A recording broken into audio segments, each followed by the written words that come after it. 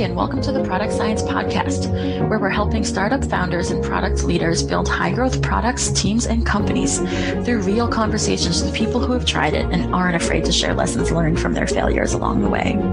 I'm your host, Holly Hester Riley, founder and CEO of H2R Product Science. This week on the Product Science Podcast, I'm excited to share a conversation with Nate Andorsky. Nate is an entrepreneur who uses behavioral science to build digital strategies and technology for today's most innovative companies and nonprofits.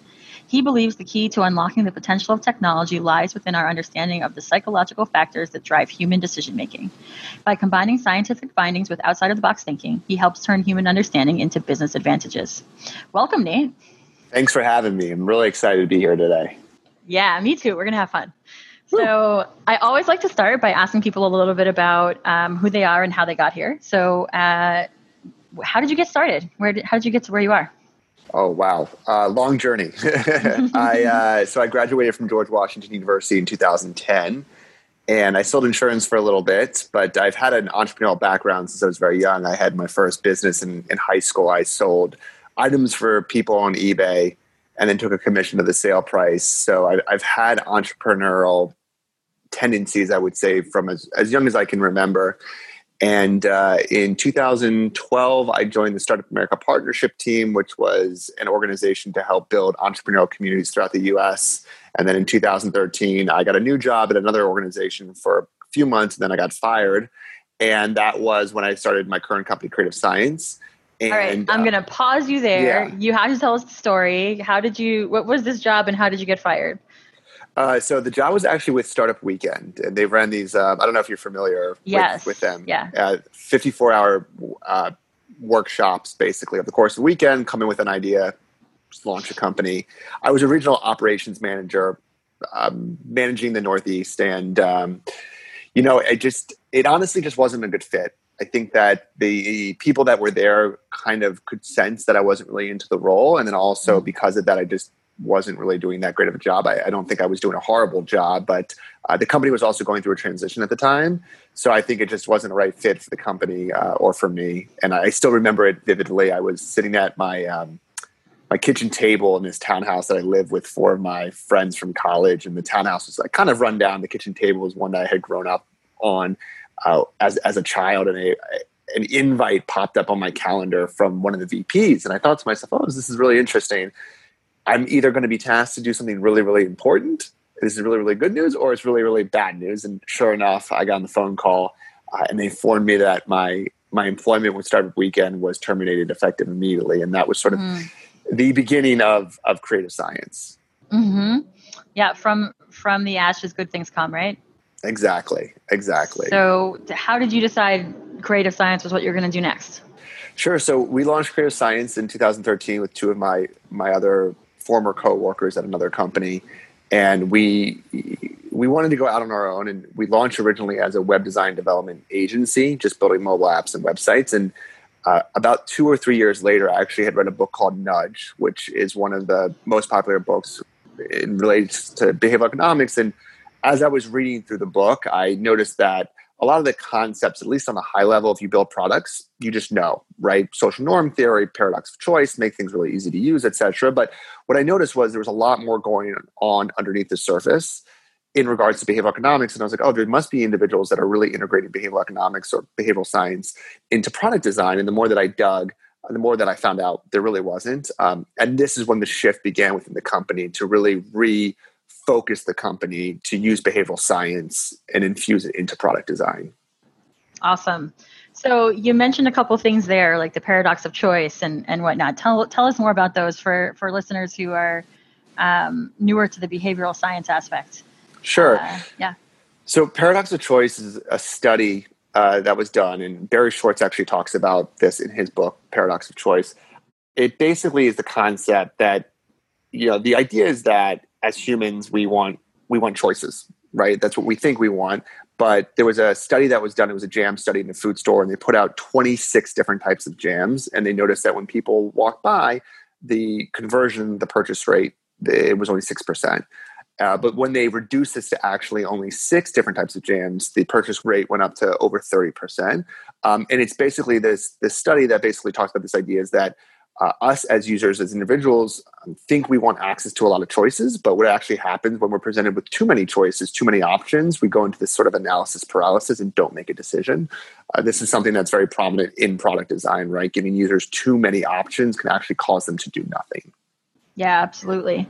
So have you worked that into your products along the way? And can you share with us a time when that was a really impactful thing? Yeah, definitely. So, I mean, we like to really dig into sort of the behavioral science behind product design, and where this all comes from is when we talk about building products. One of the things we talk about is a lot of organizations and companies will go out and they'll do focus groups and interviews. And what's fascinating about this is it's a really good place to start to ask people what they want. But the reality of it is that 95% of our thoughts, emotions, and learnings happen on a subconscious level. So much of what we tell people as to why we did something is a very small part of the picture. We're not really consciously aware of much of what drives our decision making, and that's where behavioral science comes in so beautifully. And an example of this, I actually reference this in my book. It's not a client of ours, but I think it just kind of outlines how behavioral science can be used in product design. There's a company called Lemonade. They do home and renters insurance. And one of the things they want to do is they want to reduce fraudulent claims. And Dan Ariely, who's one of the well-known behavioral economists, is on their team. And typically what most people would do with this type of scenarios, I want to reduce fraudulent claims. Well, what I need to do is I need to figure out how to make a really sophisticated claims process to detect fraudulent claims. But what Dan and his team said is, okay, well, let's actually look on what's going on in the behavioral layer. And he said, okay, well, really what the issue here is, it's trust, right? It's a broken system of trust. People are filing fraudulent claims because they're not trustworthy. So the question then becomes not how do you reduce fraudulent claims, but how do you address a broken system of trust? And they've done a number of really interesting things. So the first thing they do is when you sign up for the program, what you do is you select a charity that you want to support. The end of every month, they take in all of their premiums. They take a percentage of profit, and then any excess cash, they'll donate to a charity on your behalf. What this does, though, interestingly enough, is if you file a fraudulent claim, you're no longer just stealing from the insurance company, but you're also indirectly stealing from the charity. Furthermore, when you file the claim, they ask you to take a video of yourself filing the claim rather than just submitting it in written form, because they know you're less likely to lie on video than you are through written form. And this is just an example of how you can first and foremost really understand what's driving the behavior before you actually build and design the product itself. Yeah, and I really like that example because something as simple as asking people to take a video of themselves, it's probably not that complicated to build into the product. Probably people were thinking about doing, deep machine learning algorithms and things like that. That would be even harder. And sometimes there's something simple that affects people's behavior. Exactly. Yeah. So what was your journey like in trying to apply, things from Nudge into product design? How did you first sell that as a service? Oh, I love this question. So it's been really interesting is that there's a huge gap that exists between the academic side and the applied side. The academic research in regards to what drives human behavior precedes implementation by about 15 years. And there's a number of different reasons that this exists. And it's a really big challenge. And part of the reason is because behavioral nudges are very contextual, right? So what will work or may work in one study doesn't mean you can just copy and paste into what you're doing. It really takes a creative individual to understand not only the theory and the research, but be able to take that, think about it abstractly, connect different concepts together, and then integrate it into your product in a way that's effective. But the biggest challenge that I have found with it is twofold. Number one is there's a big translation issue, right? So you're talking to marketing, product designers that are looking at the product that typically don't have a background in behavioral science. You've got to be able to talk about it in a very easy to digest way, and be able to speak about it in the way that they can really understand is a huge challenge. And then number two is in academia, you're typically starting with something you want to test, right? I want to test this paradox of choice. I'm going to come up with a bunch of different studies. The applied side is completely backwards, right? You're starting with a problem. I'm seeing user churn. I don't have great user retention numbers. And then you've got to back your way into the behavioral science. So those are two of the big challenges that we've seen trying to actually implement behavioral science into product design. Yeah. I like that you brought up sort of what's different about, academia, behavioral science versus applied. I think, listeners may know I went to engineering school, and the big reason why I chose engineering school was because, it was the School of Engineering and Applied Science. And in all of the sales things before you go to the school, they really hammer in, like, you're going to apply the science to do things in the real world. And I was like, great, that's what I want to do. It turns out that when you're doing that at the type of school I was doing it at, you can still find yourself in some heavily theoretical places. Sure. It's true. And there's a lot of conversations going on around this too, is like, we want to be intentional and rigorous with the type of behavioral science that we integrate. But there's also some stuff from academia that like just doesn't make sense to translate over to the applied side. So there's also that kind of balance, right? Because the goals are different, right? In academia, you want to get published for something novel, new. In the applied side, you want to do one of two things: reduce costs or increase revenue, right? Exactly. Yeah. So one of my favorite things to say is, obviously you and I both have science in the name of our companies, right? So we obviously care about it a lot, believe in it. But I often tell people, the experiments that we're running or the research that we're doing for our business, we're not trying to publish a journal article that will last, stand the test of time. We're just trying to make a good business decision, and the bar is different, And so I think, so I think I'm curious, have you faced skepticism with, knowing about these differences? Have you faced people who are like, well, how does that matter here? Shouldn't we just follow this design pattern that so-and-so company does? Yeah, it's definitely a challenge. Or we often get, from potential clients, can you show me a specific case study that you've done that is exactly like the challenge that I have, right? And the fact of the matter is that every challenge is different. And I always like to say that our interventions are human specific, not industry specific, because of the core about how we make decisions. So there's that challenge. And that's just, I think, a bias that everybody has, is like, I want certainty that you can solve my problem. And if you solved it before, then I know that you can solve it again. So that's definitely a challenge that we've seen from that side. Mm-hmm. Cool. But how have you gotten past that challenge? One of the things that we do is, we always start with what their goals are. Right. Let's start there, because that's your North Star. At the end of the day, I don't say you don't care. You care about your goals. You don't really care about how we get there. Right. And then what we start to do is we start to educate the client in regards to what behavioral science is, how it's different than sort of just normal UX design, how it fits together with UX design, and then start to show them the theories that we're using to dissect what's driving behavior, and then show them the theories that we're using to help offset those behaviors. That's when they begin to understand and really see how what we're doing is actually different. Mm-hmm. That's great. Who are some of the other people you've come across as you've been working on, the application of behavioral science in product design? So product design specifically is a little bit few and far between. Dan Ariely is probably the most well-known individual in this space. BJ Fogg does a lot of work here too. Dan has his lab down at Duke, the Center for Advanced Hindsight. Rory Sutherland, he's hilarious and he's brilliant. He's great. He's with Ogilvy. And he's more on kind of the marketing side and the product design side, but those are some of the names that are more prominent in this space. Mm-hmm. And what are some of the key lessons you've learned from some of the others in this space that you think are worth sharing? So first and foremost is I think there's a temptation to replicate solutions, right? So let's say you have a fitness app, right? And you're trying to get people to work out more. Well, let's just gamify it, right? There's this gamification thing that worked on this other app. Like, why don't we just copy and paste that?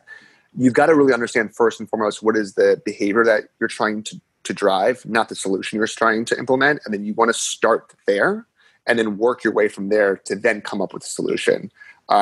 That's one of the things that I've seen the most. So when you go back to some of the things you said earlier, I believe you said something about social norm. Was that right? Mm-hmm. Mm-hmm. Tell us more about that one. Yeah. So social norm theory basically talks to this idea that we tend to follow the crowd, right? So we have a tendency, whether we realize it or not, the idea of like keeping up with the Joneses is very popular to follow what other people are doing. And this actually reminds me of another chapter in my book where there was an individual, he had started a company, and what they were doing was, it was an ed tech company. So basically the concept was, it was a software that employers could provide to their employees to help them learn new skills. So they would go on the app, they would do like a 10-minute lesson, learn a new skill, and then the goal was for them to actually put that into practice. They could take a video or like an image of themselves doing this thing. And a lot of individuals were consuming the content, but no one was actually implementing the skills. And they were trying to figure out how to get people to actually take action. And they tried all of these different types of things. One thing they tried was giving people badges and rewards. One thing they tried was actually giving people gift cards. And nothing was really working. The gift cards actually backfired because they triggered something called mental accounting, where people were equating the time they were putting in to what they were being compensated. Eventually, they landed on this one model where when you joined the program, they would split you up into a cohort of about 50 people. And without fail, every time they did this, there was always like 2 or 3 people who were off to a really fast start. And they would send a simple message around and say, congrats, Jane and Jim. You guys are doing great. You've already completed 2 lessons and put them in action. This created the highest uptick in user engagement out of anything they tried. And the reason is because what they had done is they've changed the social norm around what you should be doing in the app, not by telling people what they should do, not by forcing them, but by simply showing other people in the cohort what others were doing. And that caused this uptick in user engagement. Yeah, that's a really strong story. I'm also curious, do you have any stories of a time when you worked with a client or used a product and you just thought, oh my goodness, these people got behavioral science completely wrong. They don't understand at all what humans are going to do with this. Yeah, I mean, I can't think of a simple example or a specific example because, some of the work that we do is confidential. But I think one of the biggest mistakes I often see is gamification, right? You're trying to get somebody to do something, let's just gamify it. And there's a lot of research in regards to intrinsic and extrinsic motivators and how gamified models work. And what's interesting about that is implementing a gamified model in the wrong context can actually completely backfire in regards to what you're doing. And again, it kind of goes back to my point is don't just slap solutions on things. You've really got to understand first and foremost, like what you're trying to get people to do and the behavioral science behind it. So you don't run into that instance. Yeah. So I'm sure we've got listeners who've either been in the room or been themselves the one saying, why don't we gamify it? How do you know if it's the wrong situation for that? That's a great question. So when we talk about motivation, there are 2 types of motivations, right? There are intrinsic motivations and there are extrinsic motivations. Extrinsic motivations are things that you're motivated to do because you're given some external reward, right? You're given a pay raise, you're given a bonus, you're giving a badge. Intrinsic motivation is something that you're just already motivated to do to begin with. You get self-fulfillment out of it, you get mastery. Dan Pink talks a lot about this. There's a lot that goes into when to use a gamified model, but one of the key concepts here is if an action is supposed to be intrinsically motivated, offering external reward to do that action can actually have a crowding out effect, right? So wanting to learn a new skill, if I'm intrinsically motivated to want to learn that new skill, giving me a reward to do that can actually decrease the likelihood that I will perform that skill. Extrinsic motivators typically work really well. And this is a blanket statement, so it's not true across the board. But when something is not intrinsically motivated and it's relatively easy to do. So for example, change a light bulb, right? But replace your refrigerator, not very easy to do. I don't think you'd want to provide a reward for that. Yeah, makes sense. What are some other behavioral science principles that you found really useful in the product design world? Yeah, in the product design world, one of the things we found really useful, and it kind of goes back to gamification, in game design, there's something called, have you ever played Mario Kart by chance? Of course. Okay. You ever notice in Mario Kart when you're in the game and you get far behind, all of a sudden you start getting those power-ups? Like mushrooms? Yeah, like you get the bullet, only Yes. if you're in the end. If you're way behind, you might get the bullet, otherwise you'll never get it. Exactly. Yeah. So it's actually built into the game. It's something called dynamic game balancing. It's also referred to often as rubber banding. The basic concept is, and a lot of games use this, when you're competing against other players, if you're too far ahead or too far behind, you become disengaged. So they'll rebalance the game so you catch up to the group. So when you look at, if you have a product design, let's say there's some sort of leaderboard, for example, or some sort of competition amongst other players, this is a really key concept to keep in mind, because this is one of the ways that leaderboards can backfire. Is if you get somebody that's too far ahead of the pack, what happens is everybody else rationalizes, well, there's no point even trying. I can't catch up. Let's just go ahead and let them run to rebalance the game. That's a really interesting concept that we have seen in product design. Yeah, absolutely. That reminds me a lot in the early days of mobile and gamification for health. I was working in a mobile health company for a little while, and I remember the founders were like, let's gamify everything. Let's make leaderboards. Let's make it all social. Let's do this. Let's do that. And I just remember being like, I know there's a cohort for which that works, but there's also a cohort for which that just shuts you down. Like, it's always been fascinating to me to see how people think about that, particularly those making the product design decisions. Have you done any work where you're sort of applying this in the health space? We've done a little bit of work in the health space. There's actually a lot of interest from insurance companies around this, but also specifically about just behavior change in general. So one of the big questions is, how do I get more of my customers to use virtual health? And this was pre-COVID, than in-person health. So just changing and shifting those behaviors too.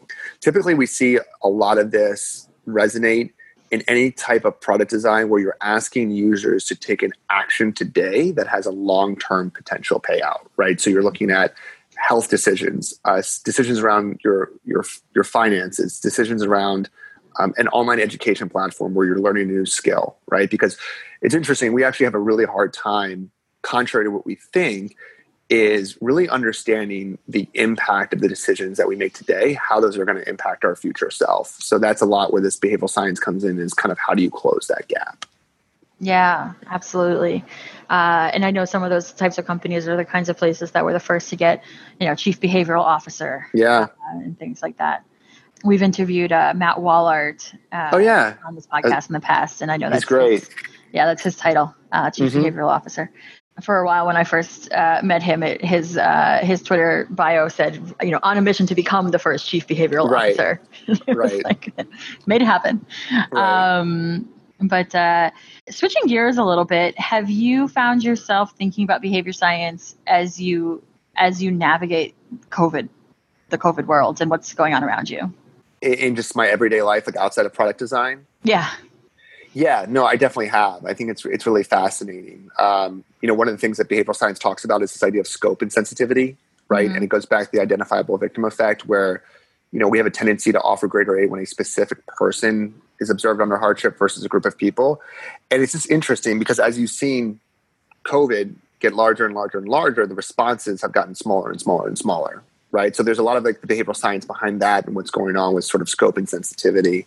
There's also a lot of research in behavioral science that we don't like uncertainty. As soon as you introduce some type of uncertainty into any type of decision, it completely flips on its head how you make decisions. And there's a big component of that with COVID. So there's a lot going on that I kind of think about day in and day out in regards to the current climate. Yeah.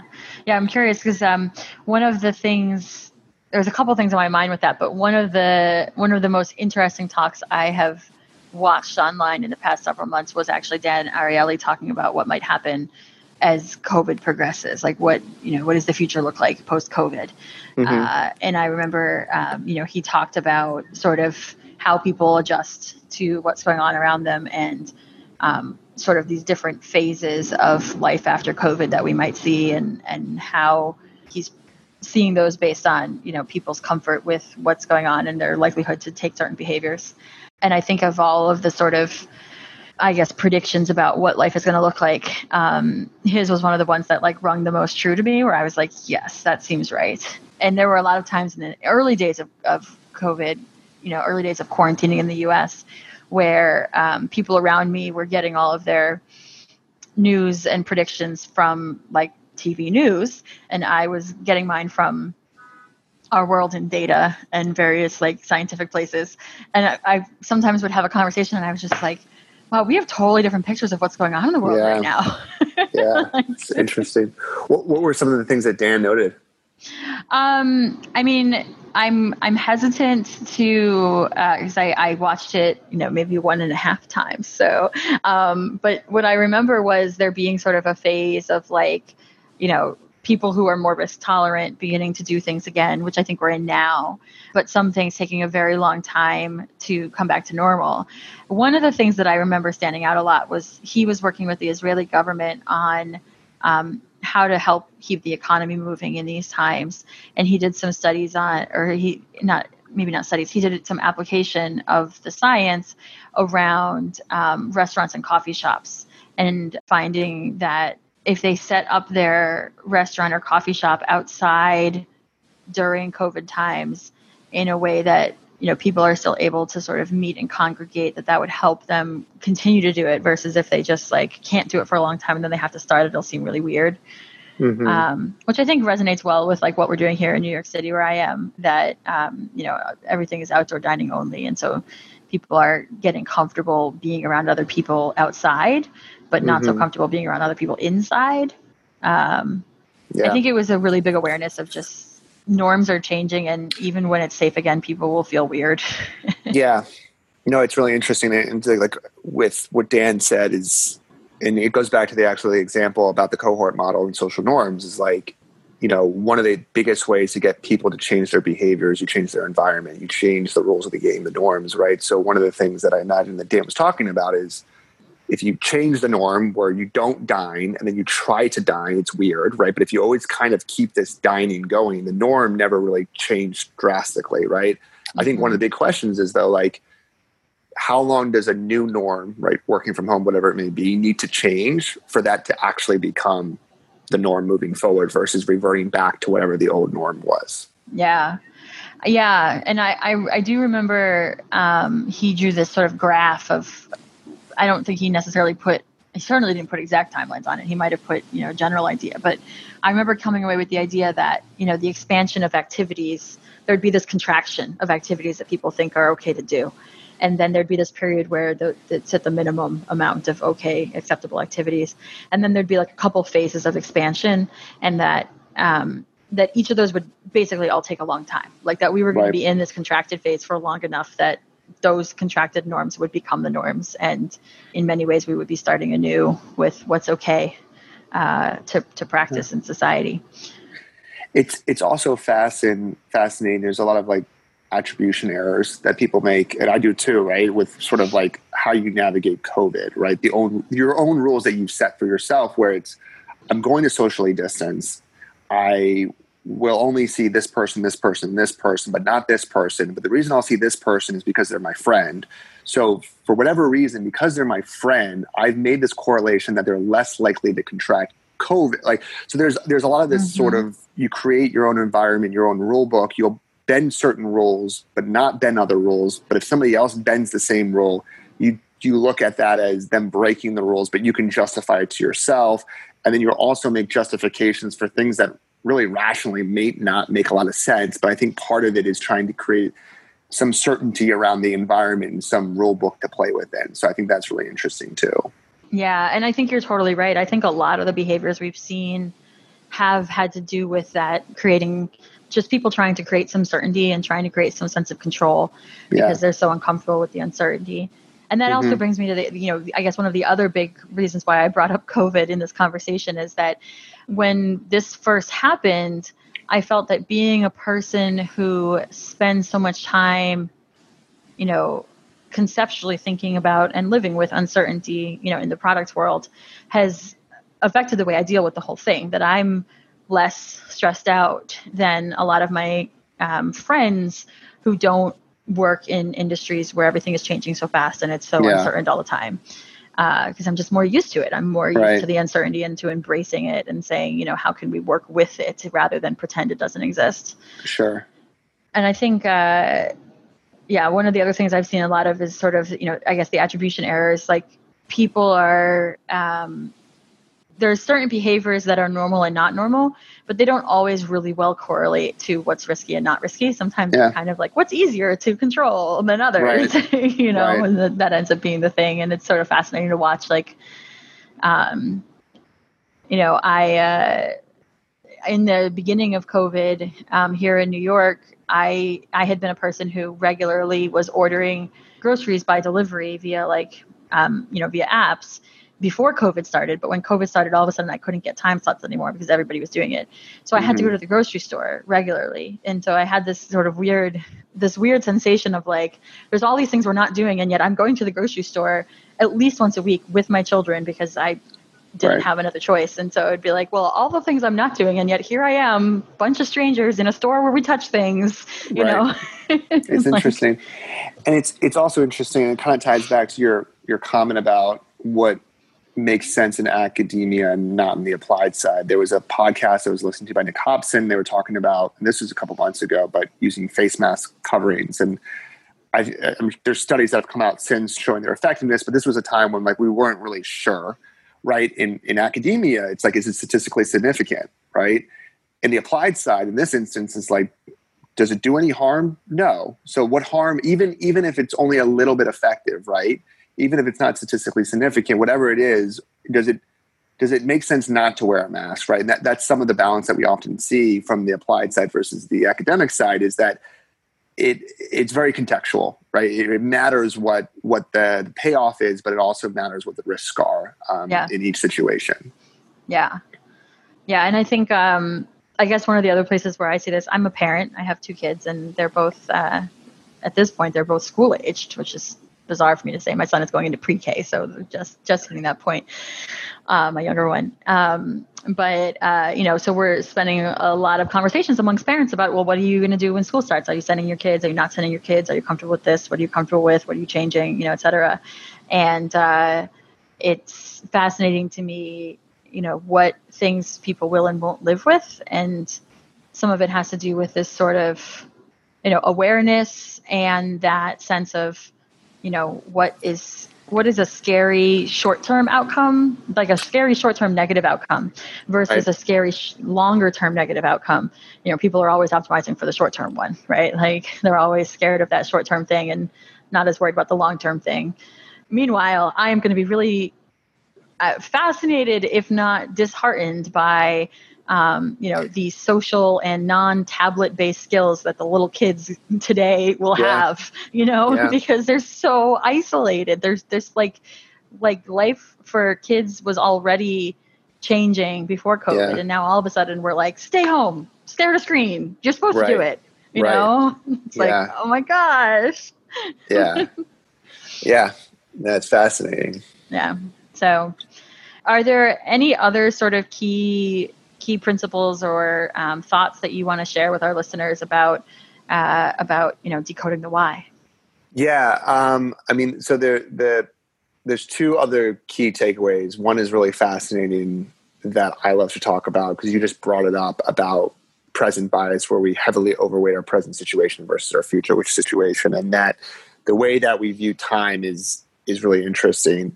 And there's research that talks about your current self versus your future self, right? So when you think about your future self in the future, you're trying to do something to better your future self, whether it's save more money, eat better, work out more. The way that we view our self today is in first person. The way that we view our future self is actually in third person, right? And what this does is there's research to suggest that the way that we view our quote unquote future self is a stranger, right? So even though we say we care for that future self, what happens to him or her is as inconsequential as it happening to some random person that walks by on the street, right? So that's one of the reasons that you see this dynamic where it's really hard to save money for retirement, for example, because even though we say we care about myself in 60, 65 years, the reality of it is it's not very salient. We don't really connect with that future self. So that's one really interesting concept that I really dig into in the book, talking about this paradox, and then also how do you close that gap. And then the last part, and I close the book out with this, it's called Driven by Emotion.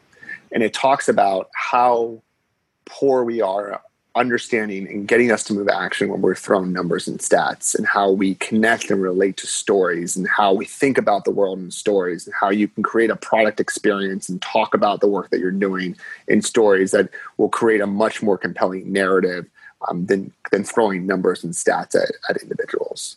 Yeah. And why is that? Why does that work so much better? It taps into our emotional side, which that's really what drives us to take action. It also goes back to this concept of the hero's journey, right? So this is used in storytelling and in movies, but it enables us to really put ourselves in the place of a person and experience what they're experiencing. And that is one of the big pulls why this type of approach works really well. Yeah, absolutely. That's something I found as well. Definitely in my product management career, helped a lot once I started really honing my craft at telling stories as a way of getting, moving forward a business idea. Yeah, it's completely true. We like to think about things from like a beginning, middle, and end, right? Yeah. And you'll notice, and I always talk about this too, is like, Nike sells shoes, but all of their marketing is around storytelling, right, of athletes, right? And like that's what gets us hooked. Yeah, exactly. And I was just thinking that too with regards to even B2B businesses, the sales process and the pitch deck and things like that. Yeah. It's there's a lot of stuff out there that says that the best ones are the ones that put the buyer in the hero's shoes and take them through the journey. Here's why you're going to be amazing at work when you buy this product or you buy this service, rather than here's all the amazing things about us. It's so much more effective, and it makes people more motivated to take action. Exactly. Yeah. So would you have any advice for a budding behavioral science influenced product designer or product manager? Yes. Well, first one is read my book. It does a really great job of taking very complex theories and making them accessible and giving you really actionable insights you can start to use right away. It's not the holy grail. It just scratches the surface. But the biggest thing that I've learned is and people who build products just kind of already know this, but you just need to get your hands dirty. Sitting around and reading about the academic literature is great, but at the end of the day, you're not going to really learn this stuff until you just try to start integrating it, seeing what works and what doesn't work. And when something does or doesn't work, trying to tie it back to the behavioral science and say, oh, this is why it works. This is why it doesn't work. But the dirtier you can get your hands and the more you can really start to work with yourself with this type of methodology, that's how you're going to really be able to really grasp it rather than just have a surface level understanding of it. Mm-hmm. So you gotta give it a try. You gotta maybe fail a little bit along the way, and then you'll figure it out even more deeply. Exactly. And it makes, I think, your job too a little bit easier, because when you're making product recommendations, rather than just telling a client, or if you're on a product team internally, hey, this is what I think we should do.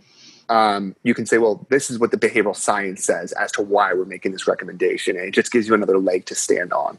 Mm-hmm. Because sometimes we see that, really well-designed products have behavioral science infused all through them. The product designers didn't know they were using behavioral science. They've become so good at building products that they figured out what works and what doesn't work. So just tying that back then to the behavioral science piece. Absolutely.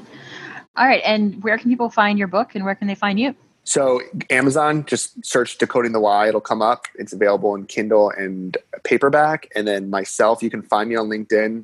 I'm pretty active on LinkedIn. So Nate Andorsky, just search for me and connect. And then the website for my company is www.creativescience.co.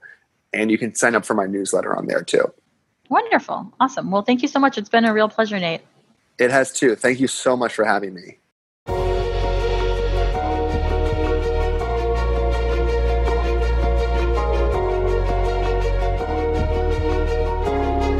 Product Science Podcast is brought to you by H2R Product Science. We teach startup founders and product leaders how to use the product science method to discover the strongest product opportunities and lay the foundations for high-growth products, teams, and businesses. Learn more at h2rproductscience.com. Enjoying this episode? Don't forget to subscribe so you don't miss next week's episode. I also encourage you to visit us at productsciencepodcast.com to sign up for more information and resources from me and our guests. If you love the show, a rating and review would be greatly appreciated. Thank you.